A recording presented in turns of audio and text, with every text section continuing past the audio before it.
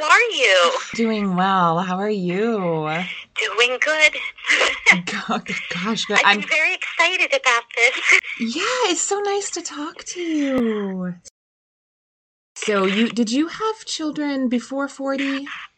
I had 5 before 40 and 1 at 40. And yeah, I got pregnant when I was 40. I had her at 41. Okay. My children range in age from 25 to 5. Oh, wow. My first, I was 20. My second one, I was 26. My third one, I was 28. Then I was 30. And then I was 36. And then I was 40. The 36 one, was that a planned one? Was that difficult for you? Or? Of my 6 that I'm speaking of, 1 was planned. So that was just a happy surprise, and then the one at 40 was just a happy surprise that you guys were... Yeah, that was more of like a complete shock. Okay. And did that last pregnancy turn out okay? What happened with the 40? With my 41, everything was fine. I went to see my regular OB, and he always joked. He said if I even was in the same room as my husband, I would probably get pregnant through osmosis. Because they just kept happening, you know? Oh, that's so funny. So he actually said, I'm no longer doing OB anymore. Let me get you a number, of somebody that you could go to. Okay. And then he put his arm around me and said, you realize that you're 40. He's like, you've had 5 healthy pregnancies. Be prepared. Something will probably go wrong. Oh, my gosh. And I was just like, what? And it just like planted this seed in my head that just immediately had me panic. Because I'm like, he's right. I have healthy pregnancies with no miscarriages, no issues. Everything was always textbook.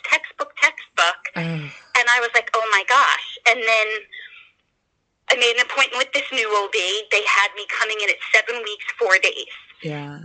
Right at 7 weeks, I started bleeding. I've never had bleeding with any of my kids. I've never had morning sickness. I've never had anything. So I started panicking.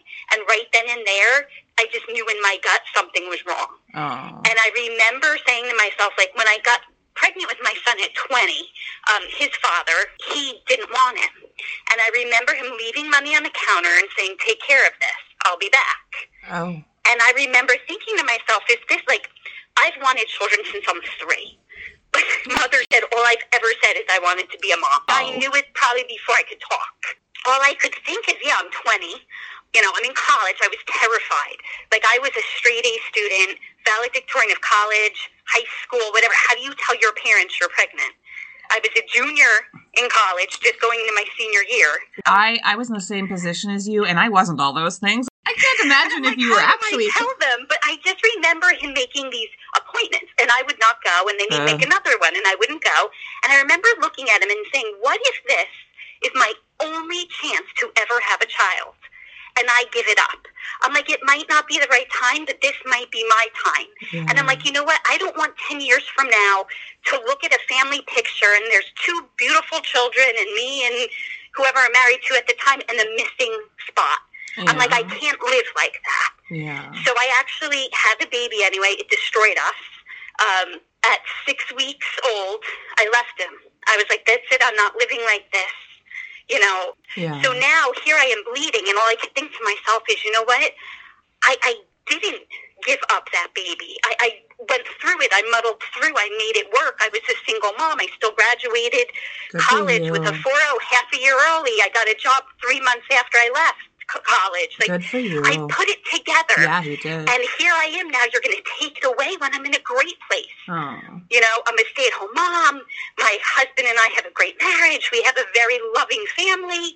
And now it's going to be taken away. And I just had this, like, epiphany. And I'm like, there's something wrong with this baby. And I remember saying, I'm like, you know what? I promise if I get to keep this baby, I will take the best possible care of this child. I woke up in the morning, no bleeding. Like, I never even had, like, spotting afterward. It was, like, gone totally. So 12 weeks, we had the NIPT scan. Took till 18 weeks to come back. I've never had one take that long. Oh, my God. I was a nervous wreck. That's something. 18 weeks, we haven't told anybody. I just, in my heart, know there's something wrong. I didn't tell my husband, but I just knew. everything came back fine. Oh. I was like, oh, okay, well, that's good. We tell everybody. Yeah. My mother, who is just not very supportive, her words were, well, I hope this one doesn't die on you. Oh, yeah, wow. Like, talk about welcome, you know? I don't even know how to feel about that. Yeah, I mean, I was just like, she started with my third. When I got pregnant with my third, she's like, well, I hope you're going to be done after this one. Oh. Then when I had my fourth, it was... That's hard. It was, oh, you like to play Russian roulette? You're waiting for a problem? When I got pregnant with my fifth one, it was, I hope you're going to permanently take care of this. Oh. And then with the sixth one, it was, well, good luck. It's going to pass away. So at 20 weeks, we went for our normal 20-week ultrasound. They scanned me, and she wasn't talking much. So when I left, I said to my husband, something's wrong. He's like, no, it's not. She just wasn't super friendly. I'm like, no. Like, you just know. Yeah. The next day, I get a phone call from my OB saying, you have an appointment with a different maternal fetal medicine doctor today at 4. You better be there. There's something wrong with the baby's heart, and it's dire. Oh. So I'm like, oh, my. In the meantime now, I'm babysitting my nephew, and I have my friend's 2 kids over. I'm not calling my mom. This was the 40 pregnancy, right? This is the 40. Okay. Oh, no. No telling mom. Whatever, we go up. Well, it wasn't a problem with the heart ventricle. It was actually a problem with the brain ventricle. So it wasn't a heart issue. I guess the doctor heard ventricle and got whatever. So she had some extra fluid on the brain. She had an enlarged kidney. They sent us for MRIs. They told us that she most likely had a syndrome of sorts, but we needed to do an amnio. So I looked at the doctor, and I'm like, tell me 2 things. I'm like, tell me, is she or he, I mean, we didn't know at the time, is the baby going to pass away at any point before I can bring it home? He said, no, it will be healthy. Okay. And I said, will this baby be able to feel love from us? And he's like, yes. I said, then everything's off the table, and we're just moving forward. Oh. Like, it's just what it is. You're so sweet. I mean, honestly, yeah, that's a beautiful way to accept it. I wouldn't feel that exact way that you just described. So. You know what, though? I have to tell you, I never thought I would. Well, when you're sitting there and they're telling you all these horrible, horrible things, and they're scaring you with numbers and this and that, whatever, I just had to take a step back and say, look, just be frank with me. No, that's an amazing... I really thought she was going to pass. Yeah. And it's amnio, and you have 2 weeks to decide, and by law we have to this, that, whatever. And I remember getting the paperwork in bold print that said, Mom refuses termination. And when I said to him, well, like, how dire is this? He's like, she'll have a syndrome. I was like, well, but health-wise, she's okay. I was like, no, like, we're not even playing around here. But don't forget, too, I also had a lot of weeks to prepare because I knew 7 weeks something was wrong. You got to a place of, okay, you know, yeah, I'm going to be sad. I'm going to deal with that later. Let's move on. You know, that takes a while for women to get to. So good for you for being like, I'm skipping all this bullshit. I'm okay with this. Let's do it. At this point, I just wanted to hold this baby so bad. Okay. And I stayed disconnected for 18 weeks because I was so afraid of what was going to happen and what was going to come back. Yeah. And I had 2 weeks of, like, pure bliss. And I was like, you know what? You're not taking that away from me. No. I'm like, I'm done. You're like, I have suffered for 18 weeks being afraid. Yeah. I'm over the fear. You know, and I never even looked at my husband. I don't even know what he would have chose, and which is very funny because I'm a very indecisive person, like extremely indecisive. And it was like something just hit me, and I knew at that point that was it. Like, this is just where we were going, and this is where it was going to be. We did regular ultrasounds and stuff, but we had no testing until after she was born. And then when she was born, she was tested. She has a very small microdeletion on chromosome 3. She has 45 genes that are completely lost from her system. She's the only person they can find in the world right now with it. Interesting. Yeah, interesting. They tested my husband, myself. We're not carriers. Our children will not pass it on to their children. It was just a de novo deletion. Oh. The geneticist said it just happened during conception in the first few minutes. Wow. A piece broke off, reattached, and then every code after was made the same way. Oh, my God. So it turns out, I looked into it a little more. Turns out it's more than likely when you have microdeletions, they're from sperm fragmentation. I've never said anything to my husband. He thinks it's me because I was old. Yeah. I feel she was meant to be the way she was, and I wouldn't want to change her. Oh. And my husband lives with a lot of guilt about her being the way she is, and I don't want him to feel responsible. No. In reality, she is who she was meant to be. It's nobody's fault. It's exactly what was supposed to happen. That's another thing that can happen, at any time to anybody. And the best part was we asked the geneticist if it was my age and his age. I was 40, he was 45. And he said no. He said, you had just as much of a chance of this happening when you were 20 as you did now. He said, this is not age related. So I'm sure anyone who's going to be listening to this, and me too, want to know how she's affected by that. I said, if we drew the genetic lottery and if you had to have an issue, we pulled the best one because she's healthy. Oh, so that's great. She was born with a little bit of some heart stuff that they said was typical of preemies, but she outgrew it on her own. Her brain, it's weird. It was a part of the brain that's supposed to narrow, and hers never narrowed, but it did later on. So what we're noticing is everything that happened with her happened at a very delayed stage. So if at this stage in utero this was supposed to happen, hers would happen 2 months later. Even her teeth came in normal and whatever, but very delayed. She wasn't able to actually stomach food until 2. But eventually she eats everything now. Everything is just very slowed paced. But the one gene that's missing is the gene that's linked to growth. Okay. So, right now she doesn't walk unassisted. She does need, she can cruise and she can help if we walk with her. She's 5, but she's mobile. She doesn't say much. She has limited verbal communication, but she communicates perfectly using signs, gestures, pegboards. She is literally one of the happiest kids you'll ever meet. She loves people. She's super social. So you have her, and she's a 5-year-old then? She's 5. She's 5. Okay. Well, but that sounds like a lot to have gone through leading up to this point. So, that's an incredible... she sounds beautiful, and I know you're beautiful too. So I can imagine that the house is... This is what I always said to my doctor. I want people, when you get this... if you saw what how they describe her on paper, it's scary. And any parent that would be given that would be afraid. They're telling your child's going to be global delayed. They're not going to talk. They're not going to walk. And you're like, oh my gosh, you think worst case scenario. Yeah. I would love to show her off to these people that just get that horrible diagnosis and say, but look, she's not doing things the way you would, but she's doing them. Yeah. They made it sound like she would do nothing. She plays. She smiles. You said she's nonverbal, but does she make noises? And she tries to talk. She does have words. My son is Theo. She calls him O. Oh, that's sweet. Yeah, so, she can tell you what she wants. She can express her needs, her desires. She'll tell you when she's mad at you. Yeah. It just, a lot of times you have to read cues mixed with verbal sounds or mixed with sign language. Yeah. But she communicates, just not 100% verbal. Like a 5-year-old would. Yeah. Right. She's sweet. kind of caught, I'd say, in a 1.5, 2-year-old stage at the moment. Okay. But she gets there if you're just patient. We call it sloth time. Oh. But like I said, I want parents to know that might be in the same situation, that get these dire things on paper that make the doctors paint the worst case scenario. I thought my child was going to die based on what they were telling me. And then when I blunt asked, it was, oh no, she'll have a syndrome.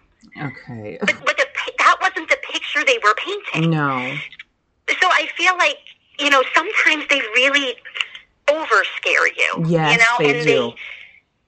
And I remember that doctor called me when she was a week old. And he was I told myself, I don't like him. He's not even treating this like she's a human. He has no attachment to this. And whatever, he called me up at home a week after she was born and said, you know what? I just had to find out what happened. So I explained to him everything that was going on and whatever. And he goes, please promise me one thing. He's like, you won't let her medical things or whatever's going on right now interfere with your ability to love her. He goes, you deserve to be happy with this child, and I just don't want anything to come between that. I was like, what? Is this the same doctor? He should have added that as a footnote to the last thing he said. But I said to my husband, she right then and there, she already started with her purpose in life, and her purpose was to change people's thoughts about these things. Yeah, maybe next time when he has another parent in there, he'll be more sensitive. No kidding. That was absolutely a horrible thing to say to you, and my gosh. My husband was done with kids. He was like, after her, he really harbors a lot of guilt, and I'm like, but she's a wonderful life. She has 5 siblings who adore her, will put anything ahead of themselves for her. Yeah. She has family that cheers her on. She has friends that my one friend was crying when she learned to crawl. Like, people are invested in her. Oh. And I'm like, you don't have to feel bad for her. She just does things differently. I wonder if anything and I don't know if therapy, or maybe talk to other dads, kids. I just wonder if any sort of... He kind of, I think, tries to keep himself, detached in a way. So that, scratch what I just said. That's probably never going to... But, it might help. I think as time goes on, he's starting to be. I'm like, everybody that's here has a purpose, has a reason, and we don't know exactly what it is right now. Yeah. I'm like, but she's slowly showing you, and he's starting to, I think as other people start seeing things in her, he starts seeing it too. Yeah. I just think he just bears so much guilt, which is why I just kind of let him think it was me and me being old. Yeah.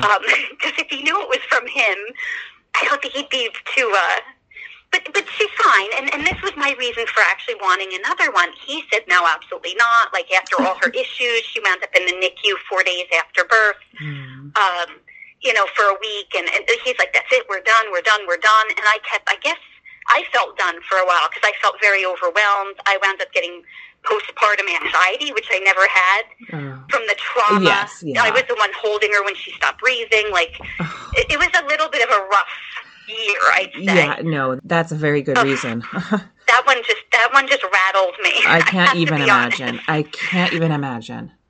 So, but we've gotten over it, and then I started telling my husband around, I guess when she was around 2, I said, I really want another one.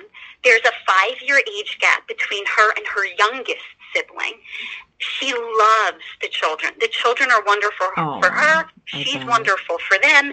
The bond that they all have is just beautiful to sit back and watch. Yeah. I'm like, I said, we're older. There's going to come the time that we're not here, and we have trust set up and everything to take care of her financially. Yeah. I said, but who's going to be there for her emotionally?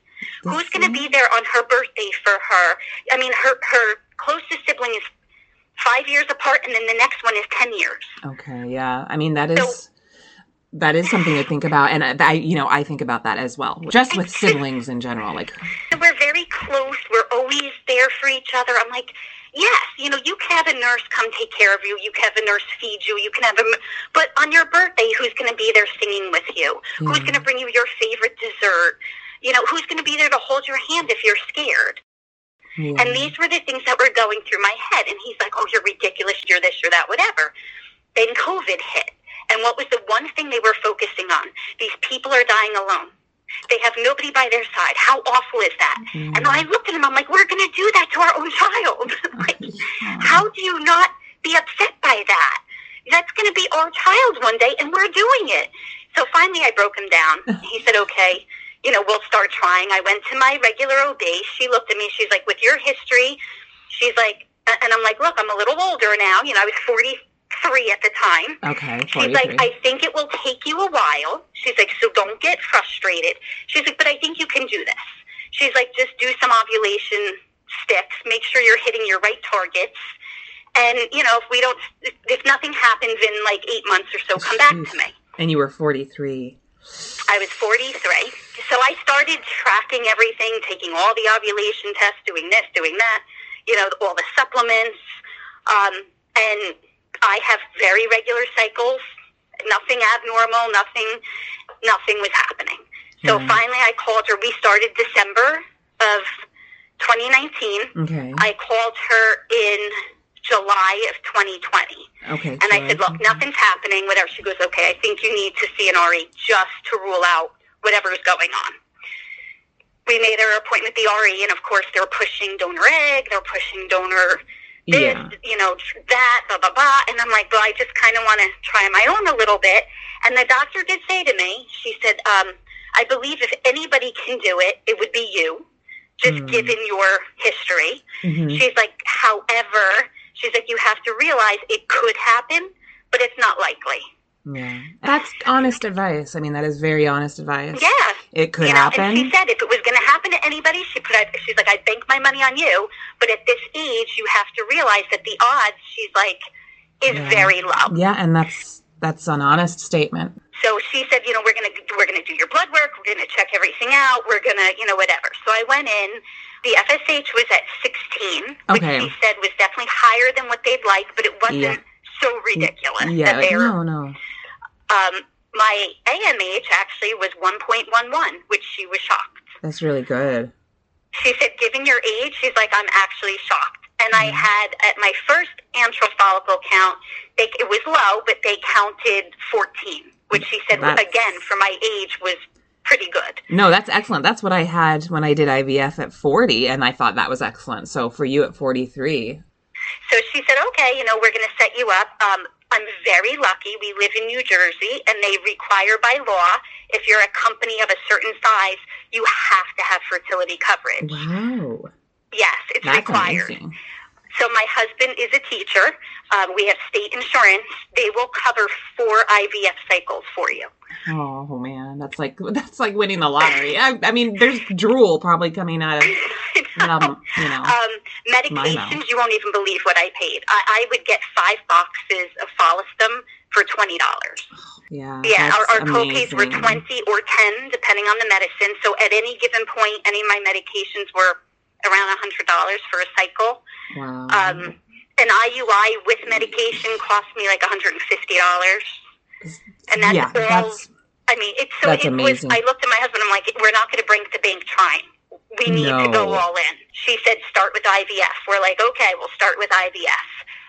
Just for my cycles that I did where I just bought medicine and I didn't have to pay for monitoring anything, it was $1,000 a month every month. Just for medicine, not IVF or anything. Yeah, I mean, it was actually, the IVF would be pretty much just a few copays here and there. They estimated it would cost us in copays. It was actually cheaper to do IVF than IUI. Wow. So an IVF would be nothing, but they require, they won't do fresh transfers. So I would have to pay $1,000 for the freezing, which insurance doesn't cover. And then they wanted to do the testing, which again was not covered by insurance. I see. We said, fine, we'll move forward. We'll do a cycle. We'll see what happens. And then insurance said no. Oh. I didn't do enough prior to show that I need IVF. Okay. Now, in the meantime, while we're waiting for this IVF cycle to start, I got pregnant on my own. So we saw the RE. They ran all the tests. They did everything. We're sitting here waiting, and I had to call them up. I'm like, I still haven't got my period yet. She's like, well, why did you take a test? I'm like, it hasn't worked in how many months? You really think it worked? I'm like, it's probably the stress. No, I was pregnant. Wow. Which is funny because I really believe I have never, if you notice there's a lot of gaps in my children's age. Yeah. It's because I cannot get pregnant while I nurse. My body just doesn't do it. Okay. So every one of my children was conceived the month after I stopped nursing. Every one. Now, every child, too, at exactly 4 months postpartum, I get my period back. It has not changed with any of my kids. Just my third daughter. I actually got pregnant while I was nursing, but the only one. Okay. Every other one, I just can't. Well, wouldn't you know, I stopped pumping. I was pumping for my daughter because she has oral issues and couldn't latch. Okay. I stopped pumping for her in October. I got pregnant in December. Wow. So you do not ovulate when you breastfeed. But when I take all these tests, I surge. It shows I ovulate. But you have your period?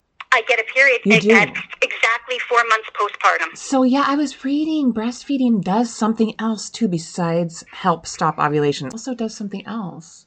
Interesting, very interesting. And my doctor didn't believe me because when I was telling her when we met in the summer, I said, do you think I should stop pumping for my daughter? Because whenever I stop breastfeeding, I get pregnant. She's like, no, it won't do that. Because once whatever. your ovulation comes back, you can get pregnant. And I was clearly ovulating. My luteinizing hormone was shooting. I was showing my progesterone was showing I ovulated. Like, there was nothing to show I wasn't. But I just, so she said, no, I don't think it's going to matter. Keep, pumping for your daughter. I said, okay. Well, I just stopped pumping in October, and December, that was when we got pregnant with on our own. And this was December 2020 or 2021? This was December 2020. Okay.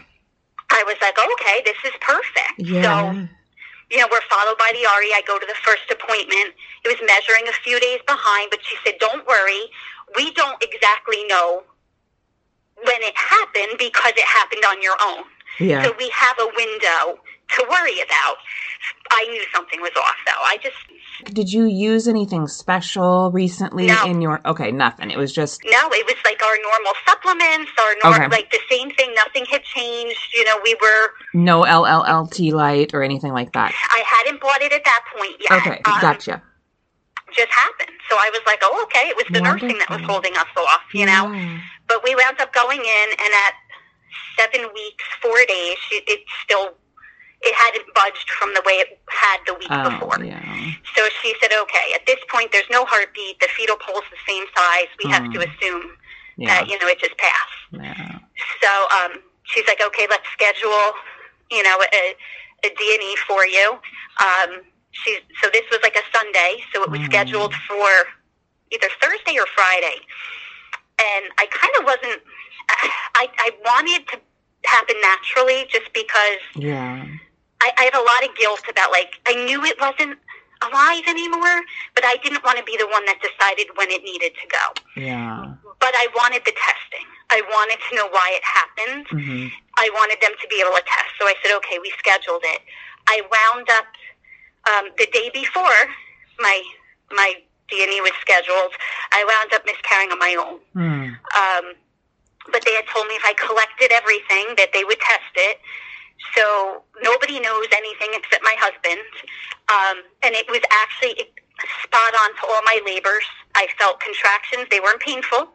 And it after 3 hours, it was all done. I'm sorry about that. I was meticulous about collecting everything. I was a hot mess. I remember my husband starting a fight with me, saying, if you're going to be this upset about it, we're just not going to do anything anymore. So I just kicked him out and dealt with it on my own. That seems to be sort of a somewhat typical response from a lot of testosterone, but... Yes. I mean, sorry about that. The next morning, I drove it up, to the... Oh my gosh. To the RE. That's awful. They took it for testing. They checked me out. They said everything had passed. I was fine. I could proceed on, whatever. I wound up after the miscarriage. It was February 3rd. February 19th, had another period, and we were able to start right over again. Okay. They actually said to me, there's no way you would have lost your HCG at that point. I said, I did. I know this is a normal period. You have to trust me. They're like, no, just wait for another one. I'm like, I'm not waiting for any more cycles. They brought me in for a test. They're like, nope, your HCG is 0. You're good. Yeah, well, that's kind of the rule of thumb. Under 5, right? You can start again. So they should have just tested you. And you think within 2 weeks, I guess everything would pass and you'd restart again. That's true. So they kind of fought me on it. But so then now we had to do 3 IUI cycles in order for my insurance then to cover IVF. Yeah, so you were starting those. So now we started with Clomid. The first 2 cycles, we did Clomid. The 3rd cycle, she let me try a little bit of Follistim. I think it was small. It was 75 or something. Every time I would just get one follicle. So then I start fighting with them because I remember you talking about estrogen priming. And I'm like, I'm old here, people. I need the estrogen priming. So she agreed to that. Then we, so now our 3 cycles were up and we were getting ready to do an IVF cycle. So I said, perfect. We had everything ready to go. We paid our deposit, whatever. And I went in for day 3. And I had the lowest antral follicle count I've ever had. And I already had one that was way ahead of everybody else. And I was like, no, I canceled them on my own. I said, I'm not doing it. I'm not wasting my time. It's day 3 and I already have one that's an 11. Did you prime with that cycle? That cycle I did not prime yet. So I was like, this isn't even like, so we waited. Then while I was talking to her, she's like, you know what? I just had a thought. She's like, I can feel you're not very comfortable testing because I wasn't. They won't transfer mosaics, and that bothered me. Yeah, it bothers me too. Bothered me a lot. And I was like, you know what? I also had a very big issue with testing, just given my history with my daughter. Yeah, your daughter. I mean, come on, people. I just felt like, and I said to her, I feel like I'm almost saying that having another child like her isn't worth it. Yeah, they needed to be a little bit sensitive in that conversation. So I was just like, I've got to pull back. I can't do testing. It's not right for me. Yeah, good She's for like, you. You know what? I understand. I mean, she has been phenomenal through the whole thing. Sensitive, listening. She was great. Really She's like, wonderful. I understand. She goes, it's not right for you. And she's like, because it's not right for you, it's not right to proceed that way. And she sounds like a really great doctor. You were really lucky to have her. Oh, she was phenomenal. Yes. She, like, for everything, even with the D&E, I was like, look, I'm not comfortable. She's like, I will come up and scan you right before the procedure just to make sure we don't hear anything. Oh. Like, she was so sensitive. That is so wonderful. She was great. She really was. Yeah. And then she said to me, she's like, I'm going to be realistic with you. She's like, if we're not going to do testing, she's like, your odds are just as good with an IUI, with as many follicles as we can get you. Yes, thank you. This is where at 41, you could have been at. Mm-hmm. And she said to me, she's like, you know what? Like, right now, she's like, we're holding out hope to find that one good egg. Yeah. She's like, so what if we throw out 7 or 8 in a cycle? Yes. She's like, you have a good odd of getting one. And so she said, you know what? IVS off. We're just going to keep pumping you. So then she started me on Follistim with HCG. She's like, I hear that's great for people, whatever. We did an estrogen priming cycle. And I think I showed up with only 3. I was like devastated. I was like, no. And she's like, don't worry. Your body, every month it resets. From about age 41 to 43, your follicle count went down then quite a bit. Yes. Yeah, it seems like, has gone down.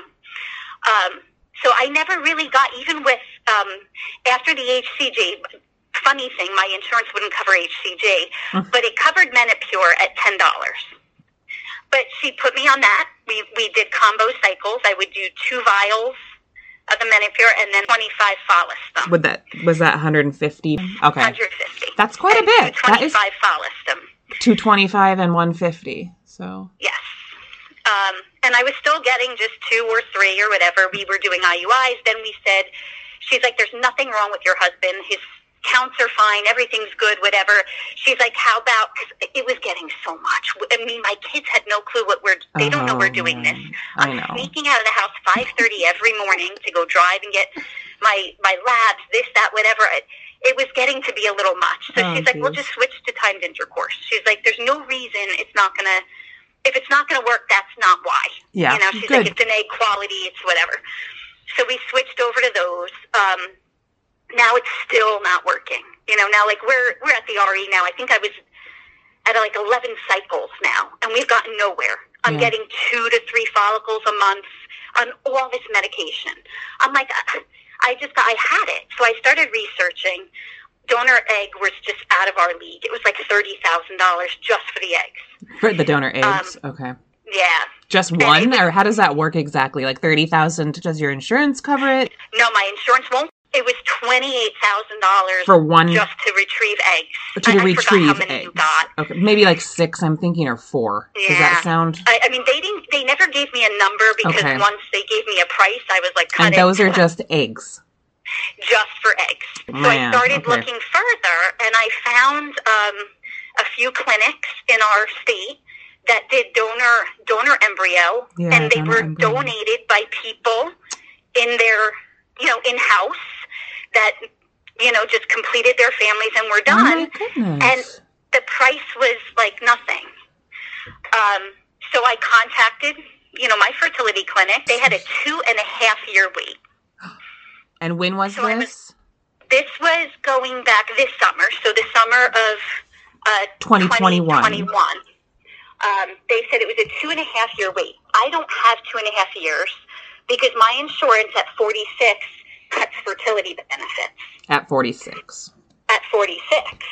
So now I'm going to have to pay for the IVF cycle and, whatever other costs are accrued. Yeah. And my husband, he capped it. He said, I am willing to do this for you, but only if, he's like, we cannot take this much money away from all our other children. So which, you know what, I respect him for at least trying everything he tried. Yeah. Hey, he did try. And he said, I'm not willing to take this money away from our daughter and our other children who are, going to college or, need whatever. Darn those sensible husbands. So, he made a good point. Yeah. So I kept looking and looking and looking. I found a clinic from us that was an hour and 20 minutes away, just outside of Philly, that did a donor embryo for $3,000. Wow. Do you get to know anything about the embryo, like the parents or anything, or is it totally just blind? Like, no, and this was the nice thing. We got to see profiles. Oh, wow.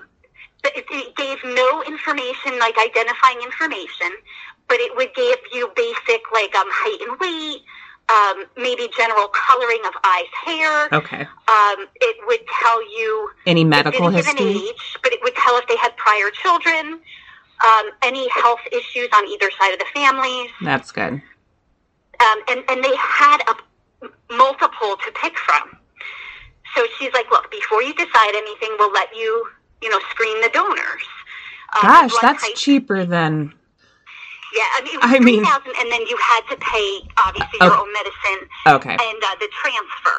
But for us, they checked, my insurance would cover the transfer cost as one of my IVF attempts. Wow. So we just had to pay out of pocket the $3,000 and the medicine. So I said, it's worth it. Like, let's just try it out. We found a donor. We started with them. They had a very strict requirements of what you had to do beforehand. I had to have another saline sonogram. I actually had to have a biopsy of my, the uterus. Interesting. They required a mock transfer. They're getting any possible reasons for it to fail that they could, reasonably come up with out of the way. That's actually pretty smart. We had to do a bunch of blood work, all types of, all the STDs, but also a bunch of titers to make sure, I guess, that you weren't carrying, like rubella. They checked chicken pox, they checked. So as far as a health aspect, you were screened too. I was screened, yep, completely. My husband had to be screened for all those. Not the titers per se, but he had to be screened for all the STDs. That's important for people who are giving their embryos away to people, I think. They were very thorough. I was annoyed at the time.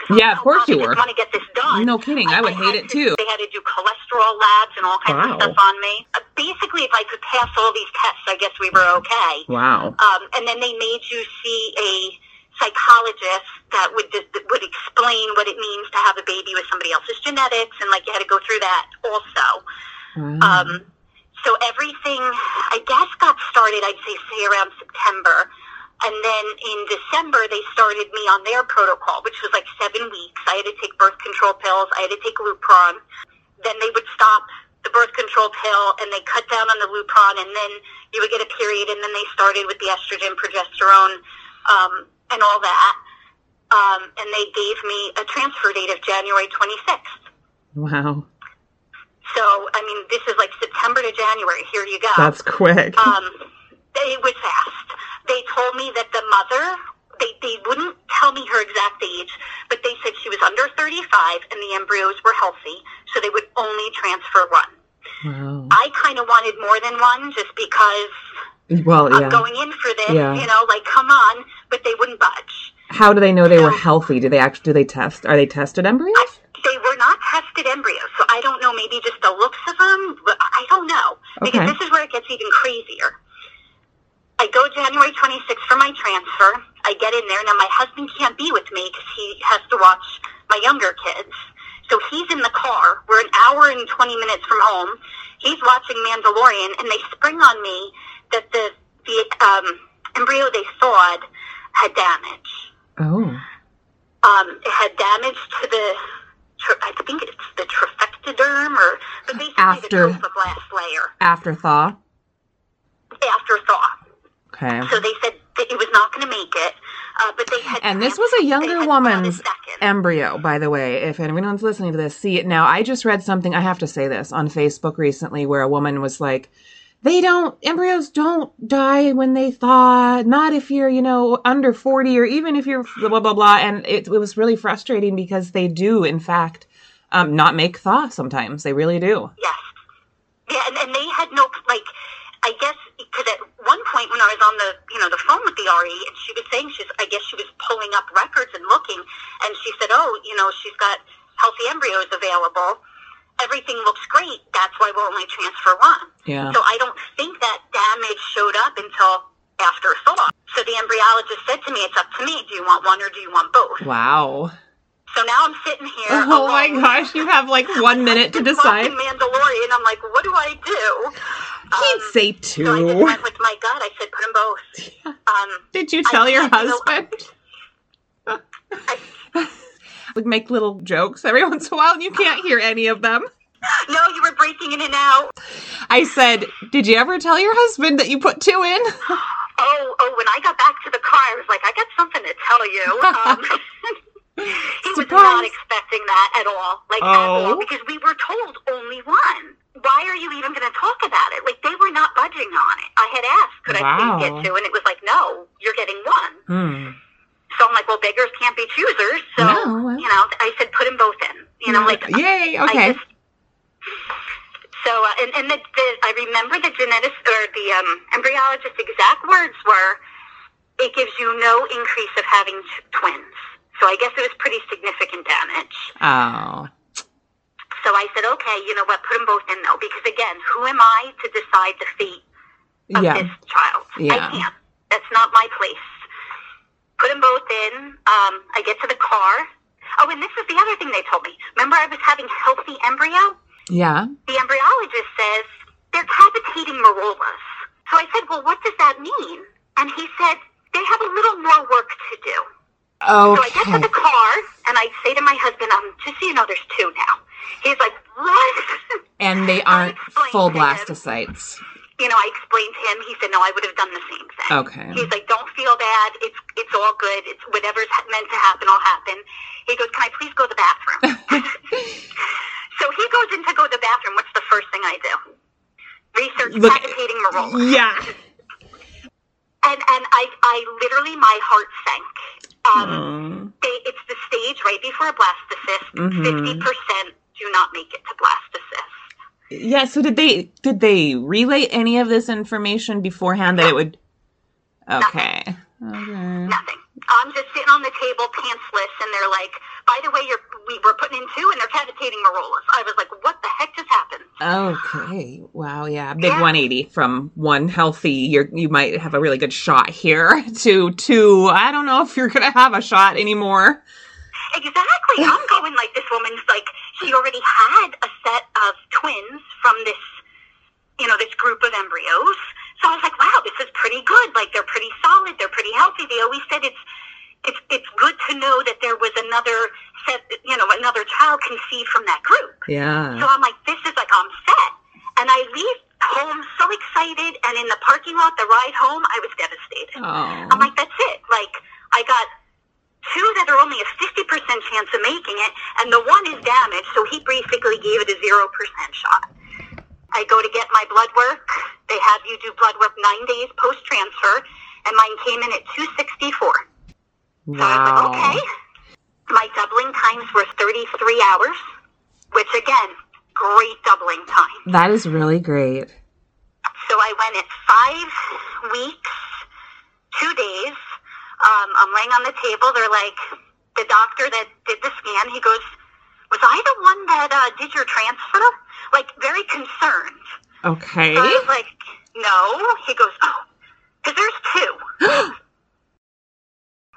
So that little one that nobody believed in, shockingly made it. We went back the next week, 6 days, 6 weeks, 2 days. They heard two heartbeats, One 171, one 176. Oh my gosh. Measuring 2 days ahead, so both very healthy. When again at 7 weeks, 2 days, heartbeats right in the 170s, measuring right on target. I'm like, this is great. Drive home. This is an hour and 20 minutes. Drive home, come in, go to the bathroom, bleeding everywhere. Oh. And I'm like, but we just heard them. They were both okay. They were both measuring. They were both fine. And now it's 5 o'clock at night. I can't drive back. I call my OB. I'm like, surprise, I'm pregnant, and I need to see you right now. Oh, my gosh. She gets me in right away. Like, I was there 5 minutes. She stayed late, kept the office open. Oh, my gosh. She's like... Yeah, she's really good. You know the Purple Heart Awards? We need like a little pink uterus award. Like a little pink uterus pin. She was so sensitive. She's like, I know how bad you want this. Come right in. She checked my cervix. It was close.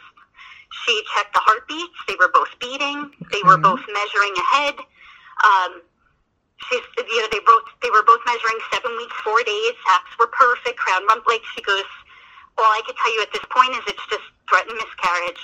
She's like, stay easy, pelvic rest, this, that, whatever, come back at 10 weeks. Oh. So now I'm like, okay, go back. It's now 10 weeks, 2 days.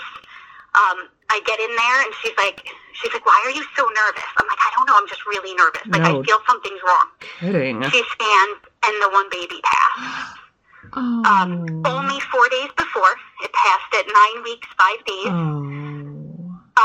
I believe, and I could be completely wrong, but everything I read about damage to the trophoblast is the trophoblast becomes the placenta.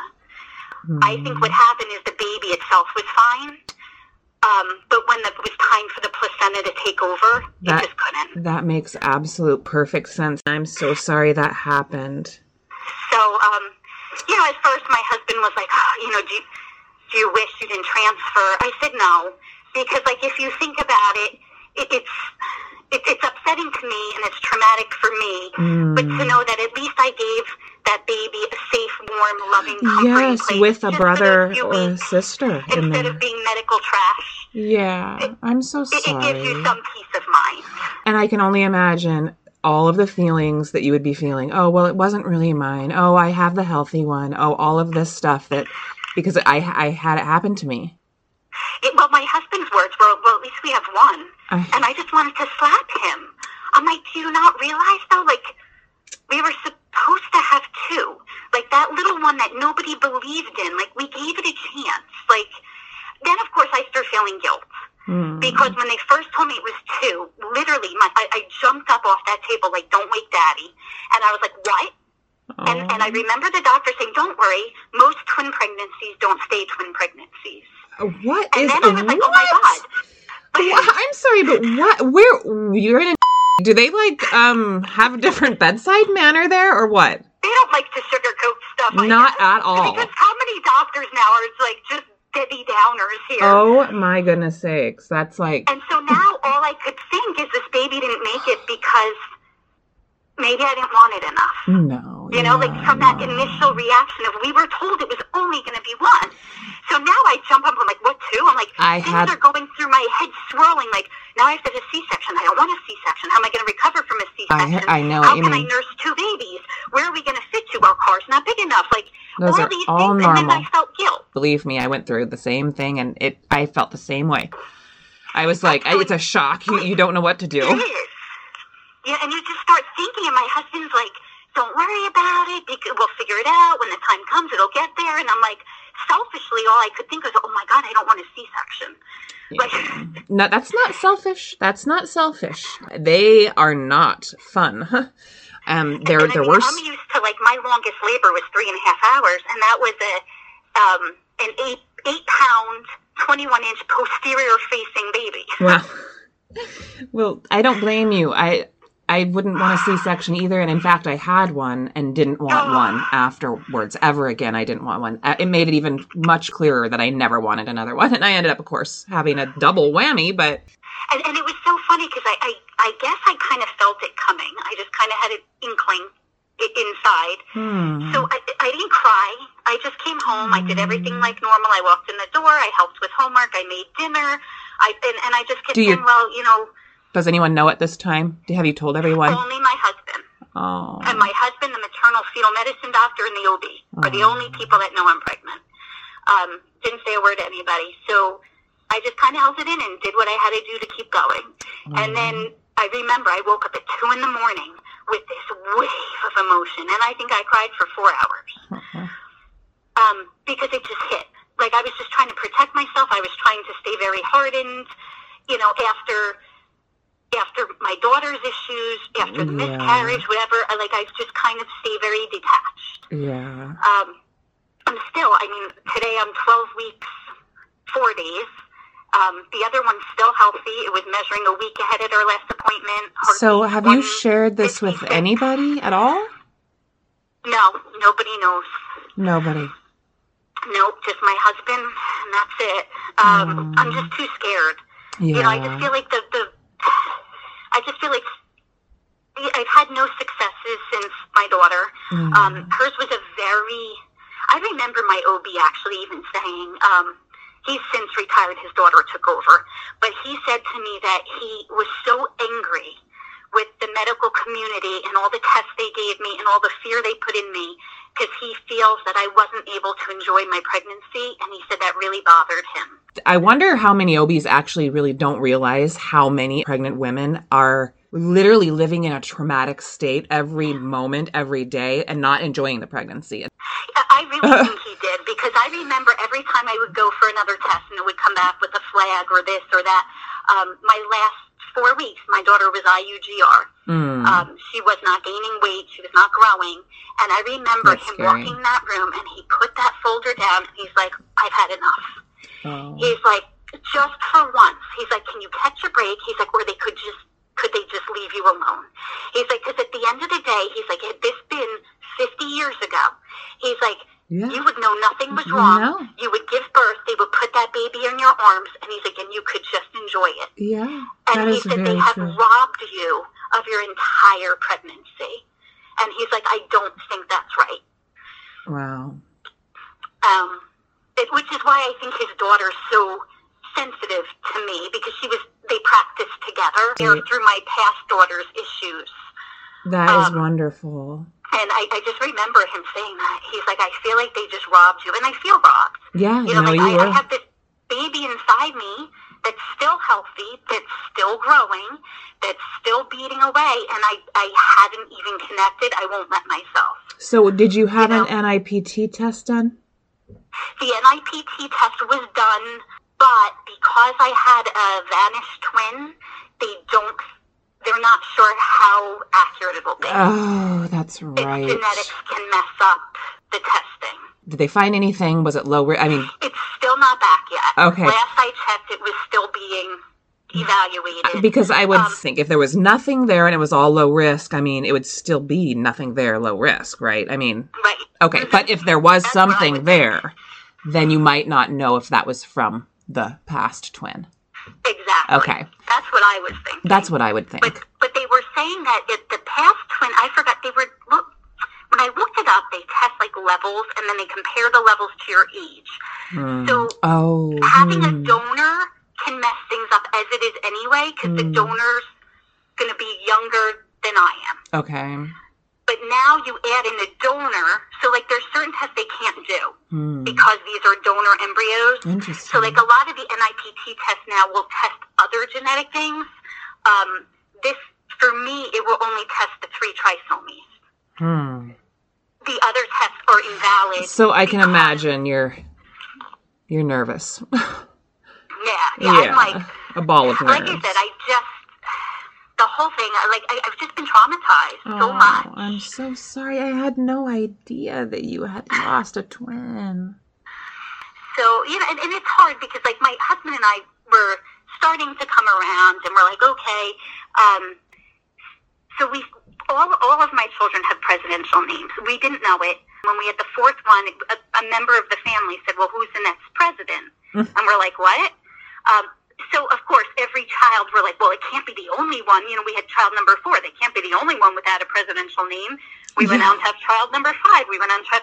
So this was our joke. So we called these twins Calvin and Coolidge. Oh. Because we just thought it was fun. I guess I just felt uneasy, so I no longer would call their names. I just called them the tenants. And I was like, well, if the tenants decide not to evict themselves, like, it's just, I don't know. I told you, I just got that weird feeling. Oh. So I wasn't surprised. You know, I still remember in the ultrasound, she said to me, you know, do you want to video it for your husband? And I looked at her, I said, no. And she kind of looked confused. I said, let's see how it goes first before I video it. Oh. And I remember her turning the screen away and her scanning. And when she was done scanning, she's like, I have good news and I have bad news. Oh, so, like, I knew immediately what it was. Oh, my gosh. You know what, though? It was, I guess what was more upsetting to me and what scares me more than anything else is with the last baby I lost, my doubling times weren't exactly where they wanted them to be. Okay. Then they were measuring a little bit behind. So, like, I had time to prepare. Yeah. I had time to say, gee, maybe this isn't right. Maybe this isn't going to work. Maybe I don't need to be so upset. But with these guys, it was perfect. In fact, the twin I lost was the one that always had the slightly higher heartbeat. And they always measured the same.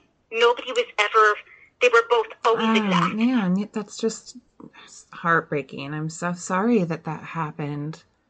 So I think what's upsetting me more is if one had been smaller, I could justify this one's healthy, this one's going to stick around. That's true, because when I first saw my ultrasound, one was a week behind, and I knew. I knew. There was no way, you know, I was hoping, but I knew. Right. And you're right, that having a 11, when did this happen? When did you find out that it had stopped? I was 10 weeks, 2 days at the appointment. So that's I had lost the baby at 9 weeks, 5 days. Yeah. So by 9 weeks, you kind of feel like maybe you've cleared some obstacles. Yeah. Maybe you have your chance now. I've heard 3 healthy heartbeats. Yeah. 9 like, weeks 3 is... separate times of healthy heartbeats, of them measuring exactly the same. I wasn't prepared to hear... And then so it starts making you think, well, maybe the same thing could happen with the other one. Of course it makes you feel that way.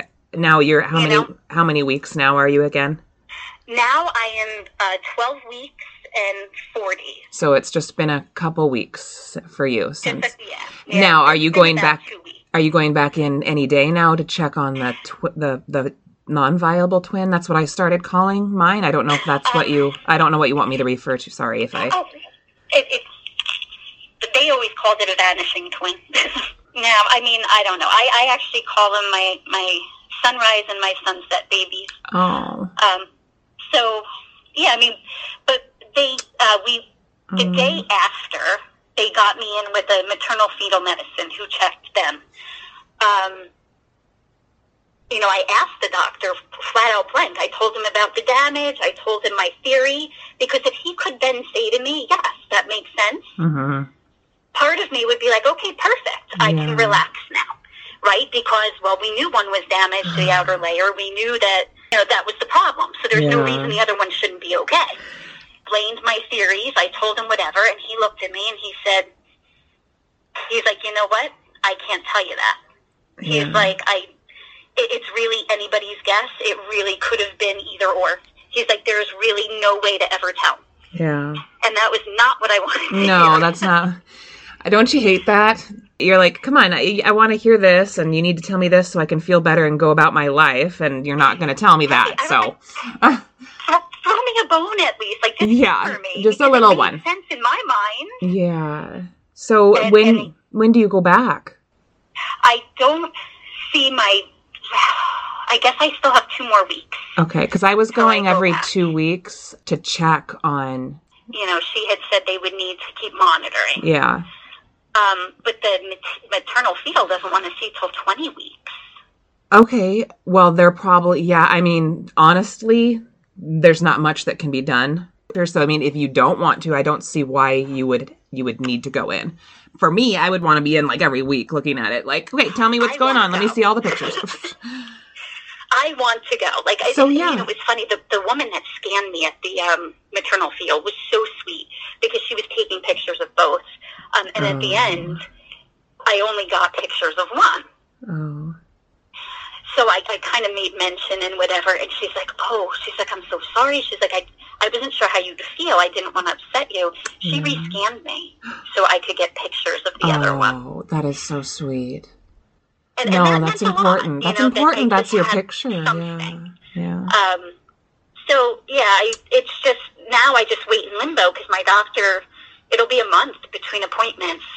I'm like, nope, getting a Doppler this time. I got one, yeah. I have my son and daughter-in-law are using my Doppler right now because we're having a grandbaby in the family. I think that's so exciting. Yeah, I'm telling you, grandmas with newborns. I remember with my last daughter sneaking around the house with a pregnancy test, trying to take it, and my husband's like, he's like, okay, I think the kids are okay. That's can, so take funny. The test, whatever. And I'm thinking to myself at this time, I have a son that's 20. I'm like, well, thank God he's not the one who's sneaking around.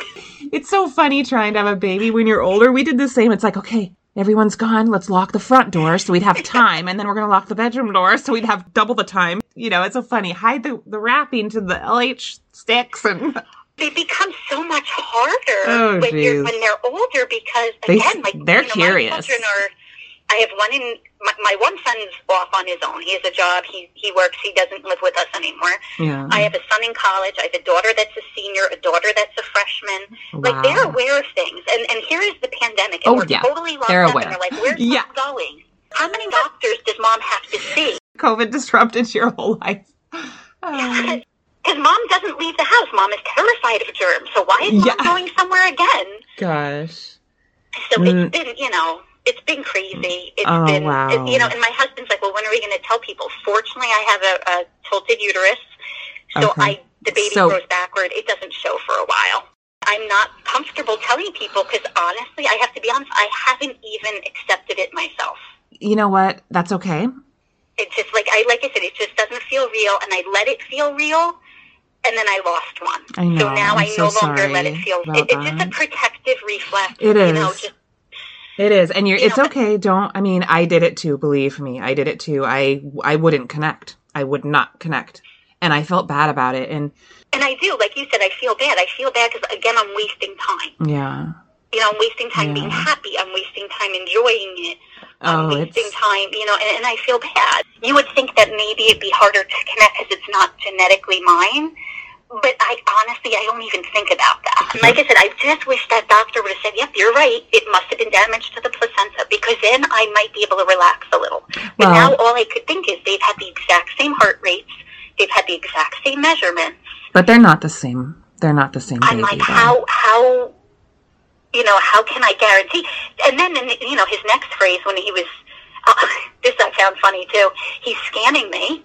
And they're measuring, I was 10 weeks, 4 days at that point. The baby's measuring clear on 11 weeks, 4 days. Like, she keeps measuring it, she keeps measuring it, she keeps measuring it. She's like, when was your transfer day? How many, Then she's like, well, what stage was it? I'm like, I can't tell you anything. They told me no days. They didn't tell me all they told me was a cavitating marola. That's hard. So I don't know if it's a 3-day, a 5-day, a 6-day. I have no clue. But I just remember the doctor going, are you sure you know when you were transferred? I'm thinking, okay, you clearly don't work with women that have been trying for years to have their kids, because I know the day, the time, the hour, the minute.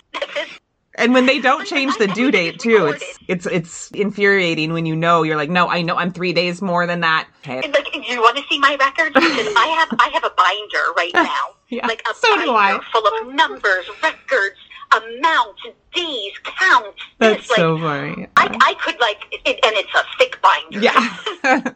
I'm like, it's your uterus's rap sheet. But his words were, and his exact words, which I kind of found funny from this like highly esteemed, maternal fetal medicine. His words were, "This baby's going all the way." You're going to have to go through this horrible little bit of time, and I think it's just going to get better. I'm hoping. I mean, my Doppler helps, every little bit helps. It does help. And I keep reminding myself, like, again, this is not a 45-year-old egg. No. It was a woman that had a set of twins from this grouping. Yep. I mean, they knew, at least, to tell you that much, that one had been damaged. Try to remember that, anyway. Yeah, it's, but again, like, I think, too, it's nice to know that there's other options out there. Yes. Like, in the beginning, everything felt so untouchable for me, because, again, the money, it's just financially so exhausting. And my husband wasn't willing to do as much as some other people. So, fortunately, I had the coverage. But, like, again, these donor embryo, at the end of the day, when all is said and done, if this, works out and everything, it cost me, like, $3,100. That's amazing. That's something that I think a lot of people are going to be surprised to hear, that there are clinics around that can get it done for that much. And I had called another one that would do, again, it was South Jersey. I had called them, I think it was like Cooper Reproductive something. I don't know, they never emailed me back. But they will do a donor embryo cycle, including the transfer. I think it was $4,000. Wow. So they know that people are after eggs and sperm first, because they would like to at least use one of their biological, components. And then, they skyrocket the price of difference. Like, I was quoted $28,000 just for eggs. Oh my god. And now you're going to have to pay for the fertilization. And eggs are in abundance. And you still have to pay for the transfer, and you still have to pay for this, that, whatever. And here it was, and when I told my husband, I'm like, I know we were only planning on doing, like, the IVF because it's covered by insurance, this, that, but it's $3,000. Like, we could do 3 cycles of IVF, and it would have cost us $3,000 because we had to pay for the freezing. Yeah. I'm like, this is more of a guarantee. And I remember talking to my doctor, my RE, from my original clinic, and I said to her, I found a place that has, has donor embryo available right now, but I'm not quite sure what, and she goes, stop right here. She's like, we are ending this conversation. She's like, you are getting on the phone right now, and you are calling them. She's like, because that's going to be your best chance. Those are going to be your highest odds. She's like, your goal is a take-home baby, and that's what's going to get you your take-home baby. She's like, so hang up with me right now and go to the other clinic and never let anybody know I told you to do that. Oh, that's great. Can we expect to have you back maybe after 20 weeks? Of course. That would be wonderful. So I'm sure the reactions I can share with you. Because not only are you over 40, but I already have 6 other children. So oh, God. I'm going to get quite the glares. In fact, my husband doesn't even want to tell people that it's a donor embryo. Not because we don't care, again, about the genetics. Yeah. But he's like, I don't want people to know we actually tried. He's like, I'd rather them think it just happened.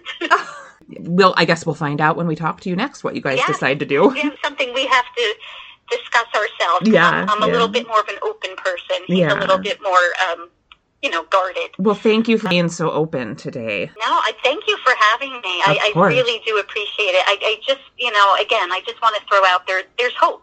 Yes.